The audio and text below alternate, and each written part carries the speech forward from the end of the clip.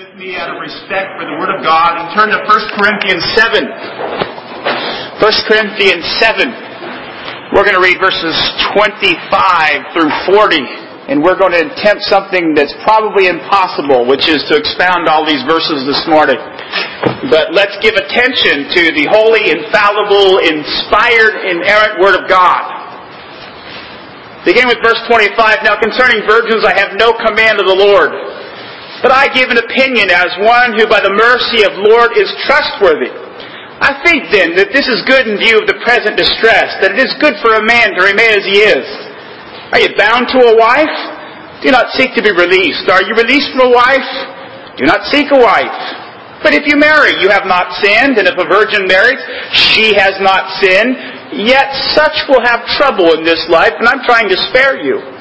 But this I say, brethren, the time has been shortened so that from now on those who have wives should be as those they had none, and those who weep as though they did not weep, and those who rejoice as though they did not rejoice, and those who buy as though they did not possess, and those who use the world as though they did not make full use of it. For the form of this world is passing away.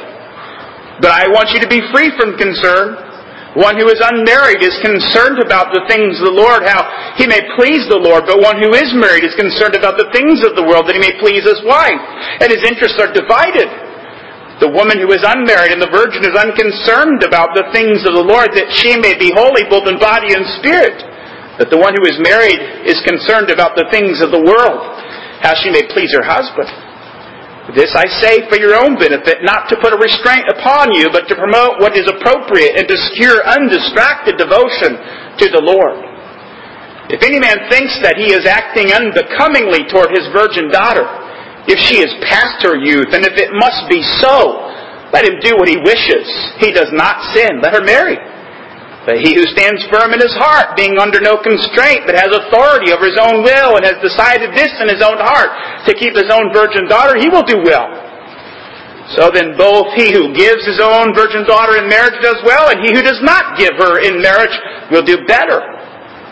A wife is bound as long as her husband lives. But if her husband is dead, she is free to be married to whom she wishes, only in the Lord. But in my opinion, she is happier if she remains as she is. And I think I also have the Spirit of God. Let's pray. Lord, we confess this morning that the sum of all of your words is truth. And because that is so, quicken our hearts through the power of your Holy Spirit to understand these words and to delight in them and to be nourished by them and to hear Christ in them. And may He feed and bless our soul now through this preached word. This we ask through Jesus, our great high priest. It's in His name we pray. Amen. You may be seated.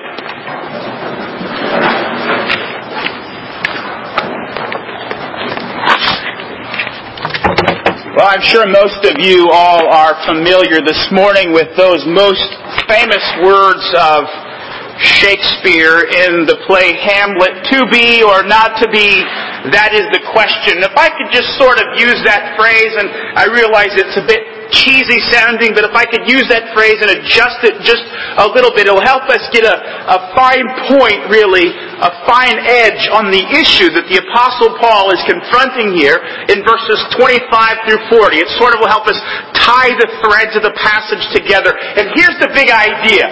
The Apostle Paul is addressing this question: to marry or not to marry?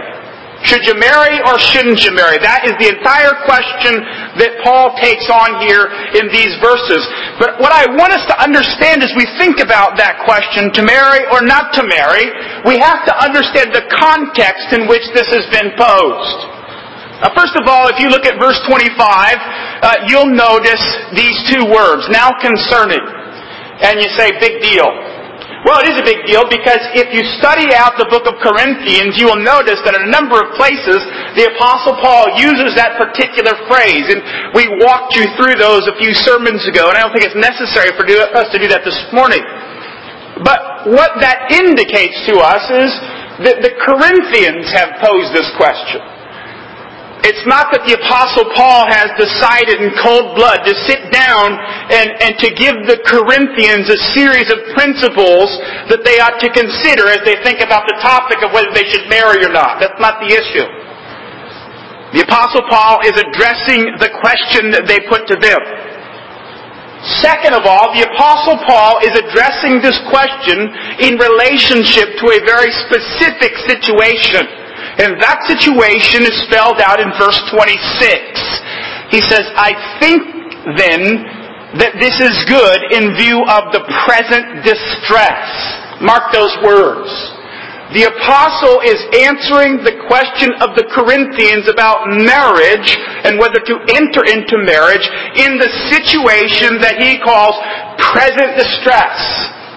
And I'll just tip my hand here at the beginning and say that I believe it was something local. I believe that it was something temporary. I think that it was something situational to Corinth, and I'll make my argument for that in a moment. But you have to bear that in mind as you approach this chapter so that you don't sort of woodenly and literally lift off these commands and these principles and apply them sort of abstractly to our own 21st century situation. We will do that. But we have to do it properly. There's not an exact one-to-one correspondence because Paul is addressing a particular problem in a particular situation. The other thing that I would have you notice about what Paul says here in verses 25 and following is that he calls it pastoral advice. Very fascinating here that he says, not I, or rather not the Lord, but I say this.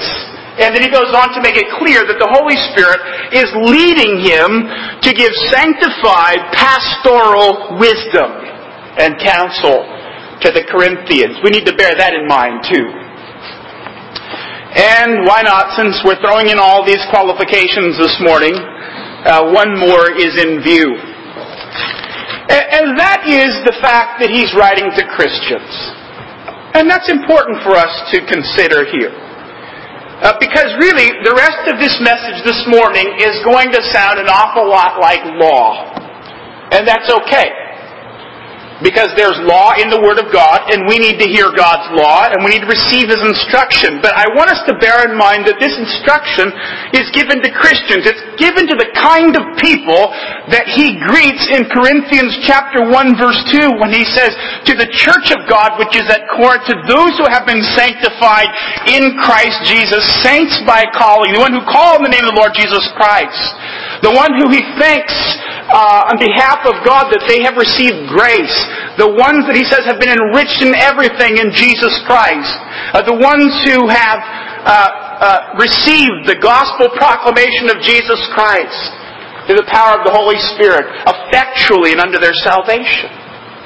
You see, what the apostle is saying here is to Christians, and the obedience to these commands flows out of grace. Very important to bear all of those things in mind. And I think I've given you enough qualifications so that we can begin to dig into our passage this morning and see what it has to say to us. And we'll begin here, verse 25 through 28. And the first principle, and we'll show how to draw this out from the passage, but the first principle here is that marriage should be contracted only after giving careful consideration to the circumstances. Marriage should only be contracted after giving careful consideration to the current circumstances. Now, as I've already indicated here in verse 25, the Apostle Paul says a couple of interesting things. He says he is speaking about the situation of virgins, that is, unmarried women. I'd say that's particularly and specifically who he's speaking to here. He says, I have no command of the Lord.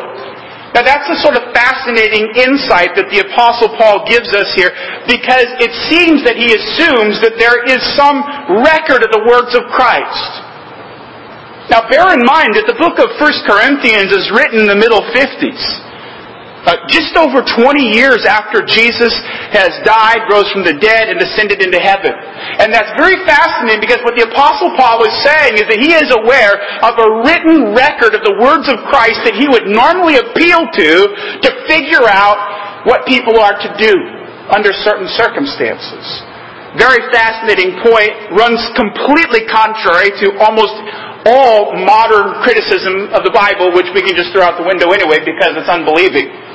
But at any rate, what Paul says here is that he has searched through the words of the Lord, and basically he can't find any command pertaining to this particular issue, so he says he's going to be led by the wisdom of God to talk to them. And so he begins to provide pastoral advice, noticing now in verse 26 that the advice is given to a particular situation. Look at your Bibles with me at verse 26. He says, I think then that this is good in view of the present distress, that it is good for a man to remain as he is. That Paul says here, you need to remain just as you are in view of the present distress. What we need to key in on here are those two words, present distress. And there's a couple of ways of looking at that. There is one way, and by the way, scholars are divided on this, so if you have a study Bible and you read your study Bible, or you look up a commentator later on this afternoon, and they have a different view, it's because there are basically two views on this phrase. And one of the views on this phrase is that Paul, and I've already indicated this, is thinking about a situation that is local to Corinth, specific to Corinth, and is a great difficulty to the Corinthian church. Also a great difficulty to the broader Corinthian society. In fact, it's so dramatic and so difficult and so trying that the Apostle Paul is saying, under these kinds of very difficult circumstances, it would be better for you not to get married. Some people speculate that it was a famine. Other people speculate that it was some sort of intense persecution that was being inflicted upon the church and upon the Jews at that time. That's highly likely. We simply just don't know. However, we do know that the Apostle Paul knows, and that's why he's addressing them in this particular way. The other opinion on this verse is that the Apostle Paul is referring to the events of tribulation preceding the second coming of Christ. Now, some people would say that the Apostle Paul is saying, in view of the fact that Jesus may return imminently, and we know additionally that right before He returns there is going to be tremendous and great tribulation throughout the whole earth, that it would be better, if that's the case, for no one to get married, because the times before Jesus Christ returned will be so tremendously difficult that no one would want to have a wife or family under those circumstances, most likely. Now, that's an interpretation of this passage that many people buy into. I'm going to argue this morning that that's not the interpretation I would take. I'm fairly persuaded that present distress refers to something local. And one reason why I would argue that is that word distress is never used by the Apostle Paul in connection with the events preceding the return of Christ. It never refers in Paul's usage to any of the distress or any of the tribulation that may come before Christ's return. That is a powerful point, it seems to me. If Paul never uses the term that way, then it would seem that we should have some caution. Secondly, when Paul uses this particular word, distress, he uses it with this sort of connotation, either compulsion, compel, or something like that. So it wouldn't really fit the circumstance of tribulation. And then thirdly, the Apostle Paul says here that the distress is present. He says it's already here. It's here right now. And if that were the case, Paul was wrong about Jesus' imminent return right there in his generation. Because we know it's been 2,000 years since Paul wrote this letter, and Jesus has not returned. So I think it would be best to take this phrase to refer to the current circumstances. And what he says in view of those difficult circumstances in Corinth, whether it be famine or persecution or some other generic or general form of distress, he says it's better for a man to remain as he is. Now he expounds on what that means in verses 27 and 28. He says, are you bound to a wife? Do not seek to be released. Are you released from a wife? Do not seek a wife. And then he goes on to say, but if you marry, you have not sinned, and if a virgin marries, she has not sinned. And then he goes on to say, but I wish to spare you trouble. Now, it's very clear from this what the Apostle Paul is saying is that he is not privileging one status over the other. He's not privileging one decision over the other. He's being very fair, very even-handed here in his assessment of the situation, of the circumstances, and the troubles that could emerge out of it. And what he says, based upon that, is that you're not sinning either way. But he says, as a practical concern, I would rather spare you the difficulty of going through that. And by the way, he's not referring to the typical trials and tribulations of the married life when he says that. He's really talking about the great concern that he has for people who enter into marriage and together they experience this community-wide set of tribulations. It's very clear he doesn't forbid to marry. And so now, as we come back to this question, and we ask, well, what principle then is embedded in this admonition here?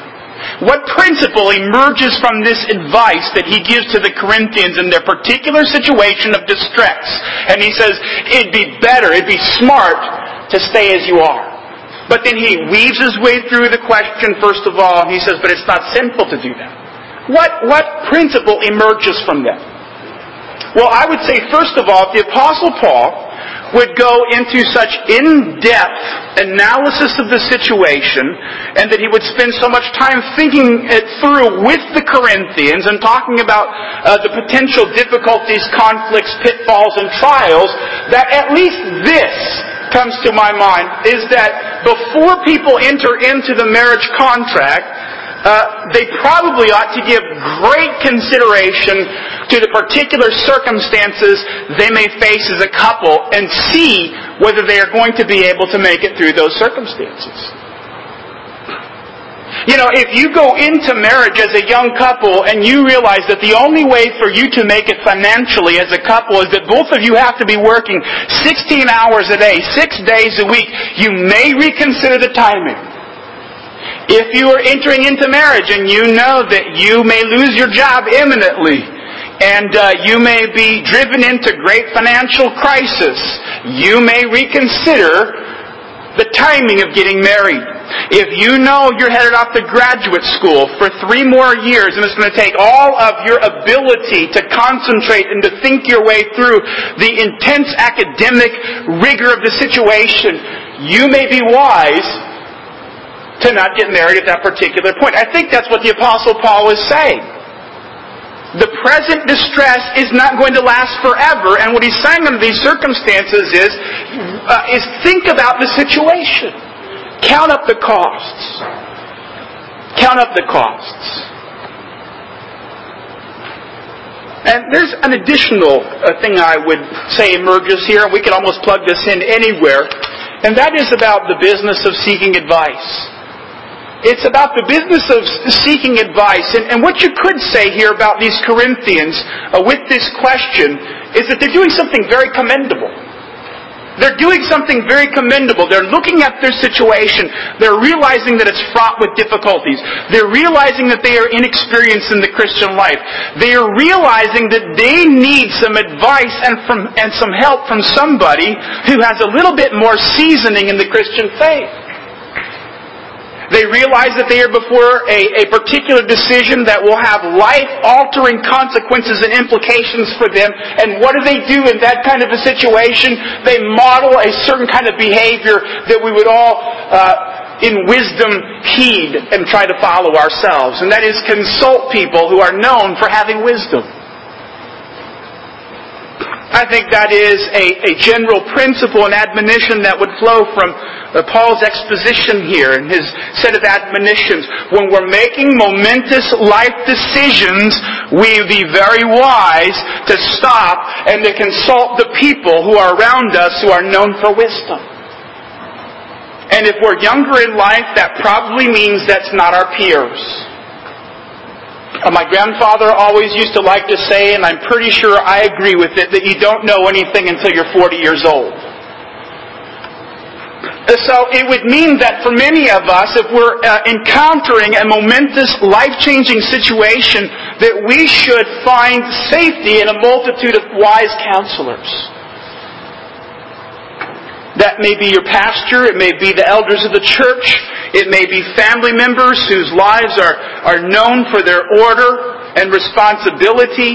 It may be people who are advanced in years who show by their life that they have been through struggles and trials and hardships, but they've done in such a way that reflects the fruit of wisdom. These are the kinds of people that we'll want to be talking to. And the other thing that I might add here quickly, even though I believe that it would be extremely wise for us to consult people who have that kind of wisdom, remember at the end of the day, you are fully responsible for any decision you make, based upon the wisdom that you draw from others. You see, Paul here holds these Corinthians responsible for the decisions they make. He leads them by the hand, as it were, through the complexities of the situation. He says, this is what you may encounter, and I want to spare you this, that, or the other thing. But at the end of the day, he says, you haven't sinned. You have to make the decision for yourself. And you have to live with the consequences. Very important for us when we think about receiving advice from people who are wise. Be sure that you are aware that you're accountable for the decisions that you make. And so Paul would, first of all, if we're thinking about the situation of getting married, Paul would say, well, make sure that you evaluate the circumstances very carefully. Second of all, here in verse 29 through 31, the Apostle Paul gives us some general directions about our approach to marriage. Our general directions to approach to marriage in this particular age. And basically, if we could summarize the admonition that flows out of 29 through 31, Paul is saying, consider the transitory nature of this age. Look with me in your Bibles again, verse 29. He says, but I say this, brethren, the time has been shortened. Now I'm going to argue that in this particular case, Paul steps out of the local situation and he places it within a broader perspective. He says the time has been shortened. Jesus Christ has come. That marks the dividing point of history. It marks the inauguration of the kingdom of God in space and time. And it means that we all now ought to be anticipating His return. The time has been shortened, he says. And in view of that, the Apostle Paul says there is a general way for all of us to live. And he gives us those instructions here in verses 29 through 31. He says, from now on, those who have wives should be as though they had none. As those who weep as though they did not weep. As those who rejoice as though they did not rejoice. Those who buy as though they did not possess. And those who use the world as though they did not make full use of it. Why? For the form of this world is passing away. That language, by the way, there at the end, which gives you the reason for why you're to act in this way, is found in 1 John as well. The form of this world is passing away. What's it saying? It's saying that this age here is temporary. It's coming to an end. And not through global warming. It's coming through an end because Jesus is going to return and He is going to stamp a period at the end of this long sentence of history and say, I'm returning and now kingdom come has arrived. But look at the directions. I mean, you read these and you say, man, Paul, that sounds really heavy. A person who is married is to act like he's not married. Now that could get a little dicey if we take that out of context, by the way. What he's not saying is to go live as if you're an unmarried man. Again, that points to us that when you read these things, you have to really consider the context. You have to evaluate very carefully. You know, as he even says the following things: as those who weep as if they, as though they did not weep; those who rejoice as if they did not rejoice. Now, if you push these too hard and you press them too hard and you become far too literal with this and you don't take note of the context, you're not sensitive to those issues and the broader context of Scripture, you'll really push these out of shape. Obviously, Paul is not calling us to a rigorous, ascetic, impersonal, robotic, mechanical kind of life. When he says these kinds of things, it's hyperbole.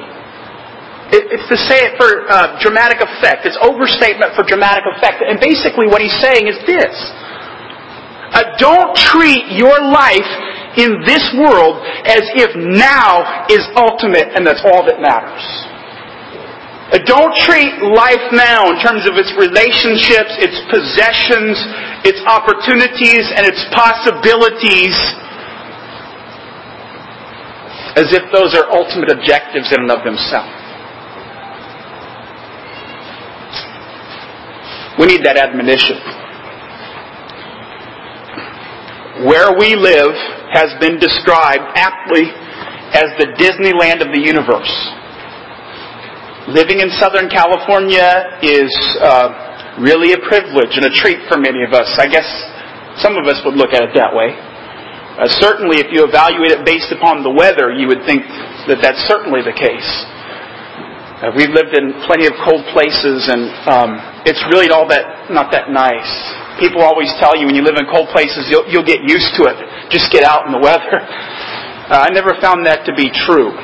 Maybe California blood is thinner than the blood from other places.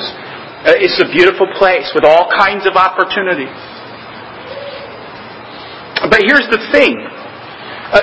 Some people attempt to use this age and the place and the set of circumstances and the access to opportunity and all the gratification that affords. They attempt to use that as something that just blocks God out of the vision. Sort of a narcotic to numb them as they pass the days. Paul is saying that to those who are attempting to get married. Don't overestimate and put too high of a premium on and have unrealistic expectations about marriage that you're going to force yourself to try to fulfill, to find some deep meaning in your marital relationship that is going to sort of numb your senses and replace God. That's the admonition that flows from this. He says, be very wary about this. He says, as you enter into that relationship, it's God ordained, it's approved, it's fine, it's good, it's holy, it's not sinful. All of those things are wonderful. But he says, just bear in mind that we're passing by. That this is temporary. That's a very important corrective for some who enter into the marriage situation with impossible expectations, thinking that it's going to be a life full of days of utter bliss. Sunshiny days, cotton candy clouds, bluebirds singing on the shoulders. Whether you ever get there or not, I don't know. But I'll tell you this, even if you did, it would be ungodly to use that to replace God with in your thoughts. The admonition here the Apostle Paul gives is not ultimately, the relationship with your spouse is not the ultimate relationship in life. The ultimate relationship in life is your relationship with the Lord Jesus Christ. That, to me, is the powerful admonition of 29 through 31. Realize that this age is passing away. At the end of this age comes the person who really matters. And that's Christ.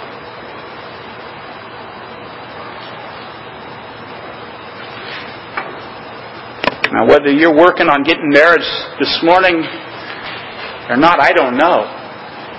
But I know that this admonition is for all of us. We need to keep our sights focused upon Christ. That sets us up pretty well now for the next principle, which emerges from verses 32 to 35. Here the Apostle Paul says, I also want you to consider this, whether you enter into the marriage contract or not. He says, this is what you need to think about. That you're called to serve the Lord. Look at verse 32. He says, I want you to be free from concern. One who is unmarried is concerned about the things of the Lord, how he may please the Lord. But the one who is married is concerned about the things of the world, how he may please his wife. Drop down to 35. He says, this I say for your own benefit, not to put a restraint upon you, but to promote what is appropriate and to secure undistracted devotion to the Lord. Like I said, we're pretty well set up now to receive this next admonition. If we're looking at Christ, which is what Paul says we ought to be doing, looking unto Him, finding our hope and our expectation and our dreams fulfilled and our hopes fulfilled and the desires fulfilled in Christ, now we're set up to hear this admonition. Looking unto Jesus, he says, you're here to serve the Lord. Whether you're married or unmarried people of God this morning, Paul says to you in verses 32 and 35, your life here and now is for serving the Lord. What does that mean? Well, I'm going to give you several applications of that. It means that at minimum, serving the Lord is you go to church on Sunday and worship Him.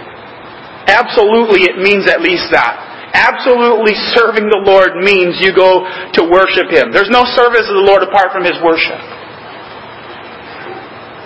But as I look at this distinction between married and unmarried, I think that obviously something more is in view, because clearly married people and unmarried people both go to church. So I think it means more than that.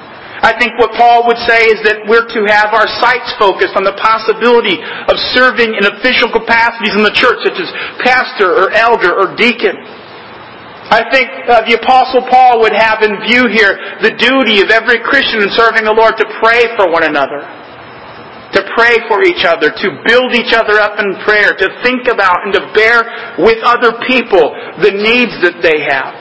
I think that serving the Lord would also have in view serving the body of Christ in non-official ways, by coming alongside people and supporting them, by encouraging people who are in the midst of trial, by being there for people who are in times of need.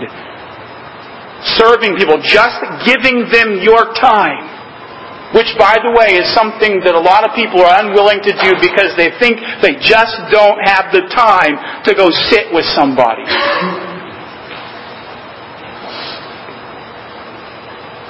Serving the Lord is serving in some support role in the church, helping out, doing the things that people don't even know need to be done in church.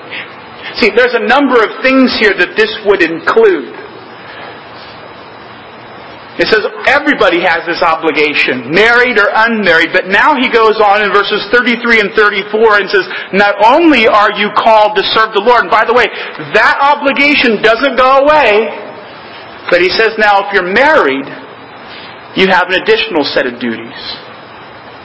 Verse 33, the one who is married is concerned about the things of the world, that he may please his wife. And his interests are divided. The woman who is unmarried and the virgin, he says, is concerned about the things of the Lord. She may be holy both in body and spirit. But the one who is married is concerned about the things of the world, that she may please her husband. See that?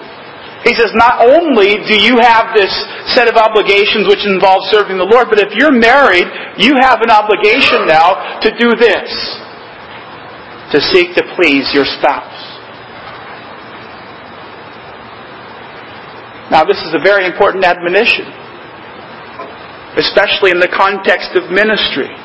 I'm sure you've all heard of the situations of a pastor who thought that his ministry was so important that he had divine duty to neglect his family.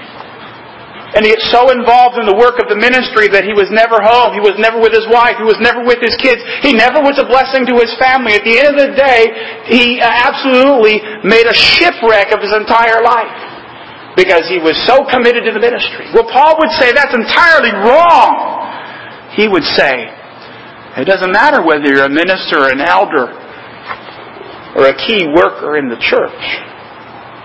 If you're married, you have an obligation to be a blessing to your spouse. And it's no generic blessing that Paul speaks of here.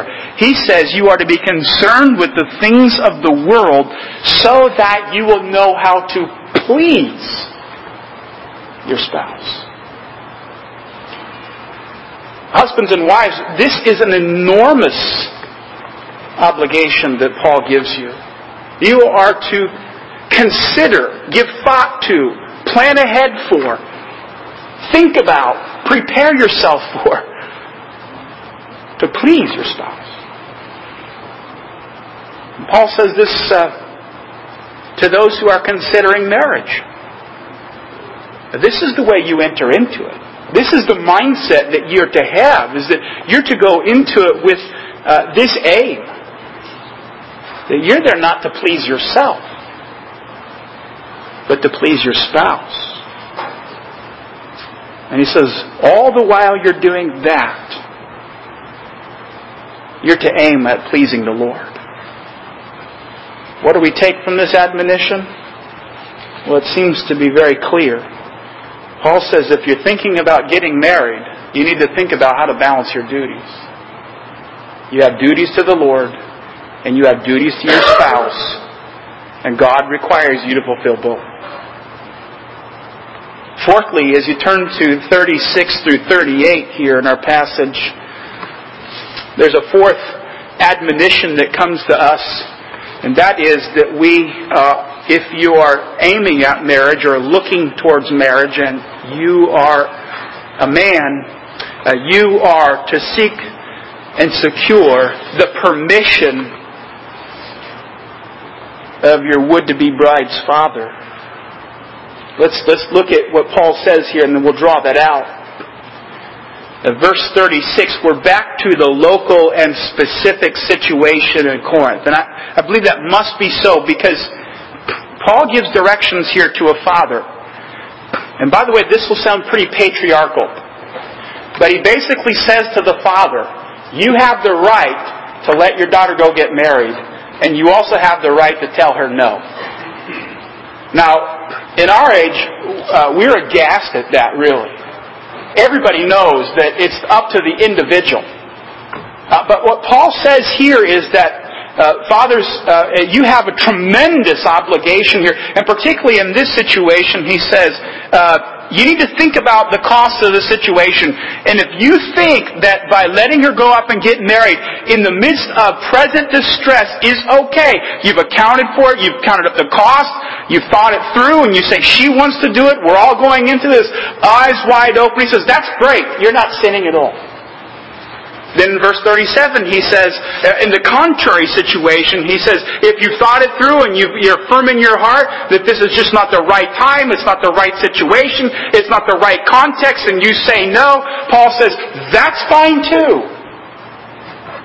But then in verse 38, after he repeats both of these scenarios, he says, the father who doesn't give away his daughter is doing better.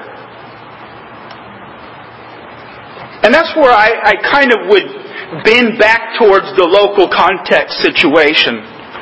Clearly, Paul doesn't say the celibate, single, non-married life is a better life. So I would say that has to do with the temporal, local, situational issues that he's dealing with. But the principle that does emerge from the passage here, however, is that the father still has the obligation to watch over this impending marriage situation. And this is something where I would directly speak to the men of this congregation right now. Is to say that you have the obligation. You have the obligation to have a say. Not just that you have the right, but that you have the obligation to have a say in who your daughter marries. Because God puts you in authority over that home. We ought not buy into this individualistic, lawless idea that's becoming very prevalent in our day. That's all about what the individuals want. Fathers have an obligation to have a say. And young men, you are called to seek that permission. something else that I think that's not directly flowing out of this passage, but I would say would fit with it, and that is that if you're even a man and you seek to date another woman, you should go ask her father's permission first. And I know that's really old-fashioned sounding, but that's the way it always used to be. And that used to be really awkward too. And when you'd have to go take the father out for coffee or something and talk about small talk and sports or whatever till you could finally muster up enough courage to say, hey, would you mind if I took your daughter out on a date? And then the next thing you know, you got to be back by 9:30. You can't go watch anything but the PG movie. You get the whole list of things. And that was great because it made that young man think about the fact that this man loves his daughter and has a tremendous regard for her. If you misbehave, He's going to take care of that. We should probably get back to that. We need to respect the authority that God has placed in the home. And men have been called by God to take that leadership. Well, fifthly and finally, and we're making it here, it looks like the 39 and 40, when we have the last principle. We have the last principle that I want us to see.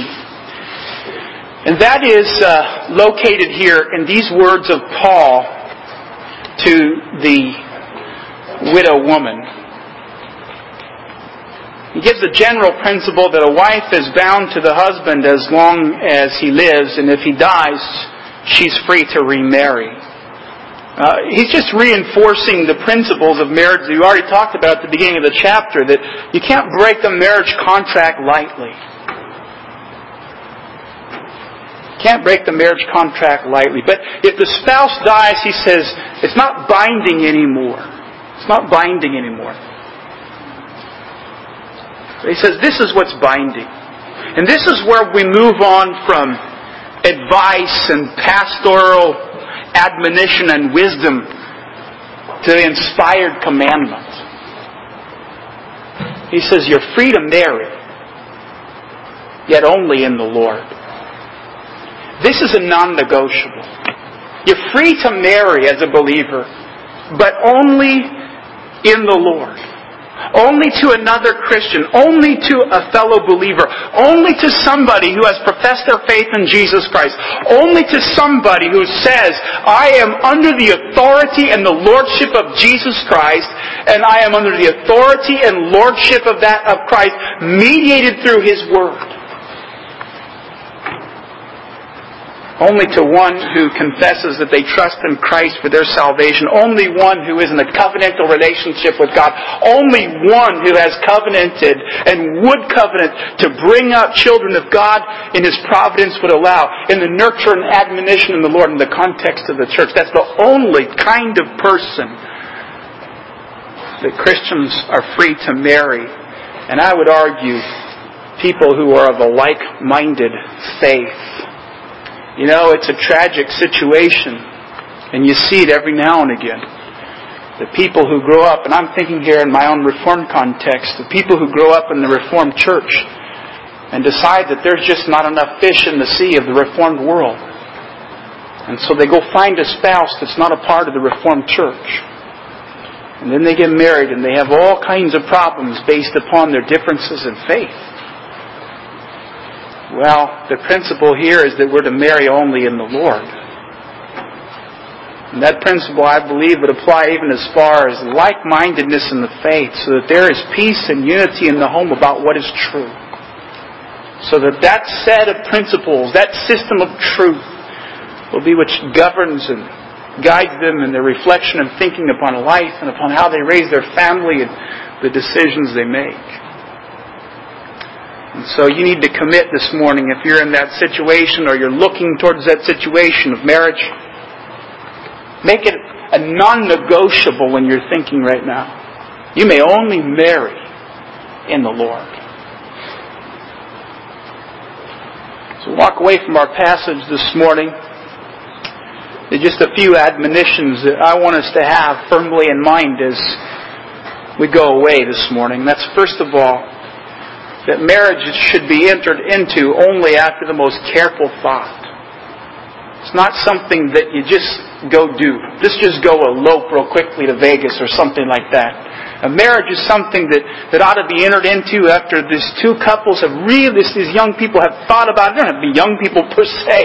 Just thought this morning, or found out this morning of a pastor, a fellow colleague who got married after 50 years old, first time in his life. You don't have to necessarily be young, but the thing of it is, you have to do it with careful consideration. But secondly, you have to do it in an orderly manner, and I take that from the admonitions to the father here. Marriage is a communal thing at the end of the day. It's not just two individuals. They're part of a broader community. It's to be done in an orderly way. It's consistent with the community they are a part of as well. And then thirdly, and I take this right out of the heart of the passage, out of the heart of the admonitions in 29 to 35. We all need to bear this in mind, whether we're headed towards marriage or in marriage or decided we're done with marriage or whatever it is. There's one relationship in life which is above all. And that's your relationship to the Lord Jesus Christ. Absolutely. What Paul would tell you if you're unmarried this morning, he would say, seek to please the Lord. If you're widowed this morning, he would say, seek to please the Lord. If you're married this morning, he would say, seek to please the Lord. And if you don't know Christ this morning, he would certainly say, find the Lord in Jesus Christ. Seek Him while He may be found. Call upon Him while He is near, for now is the day of salvation. And our calling is to worship and to serve Him and to live before Him by His grace. Let's pray.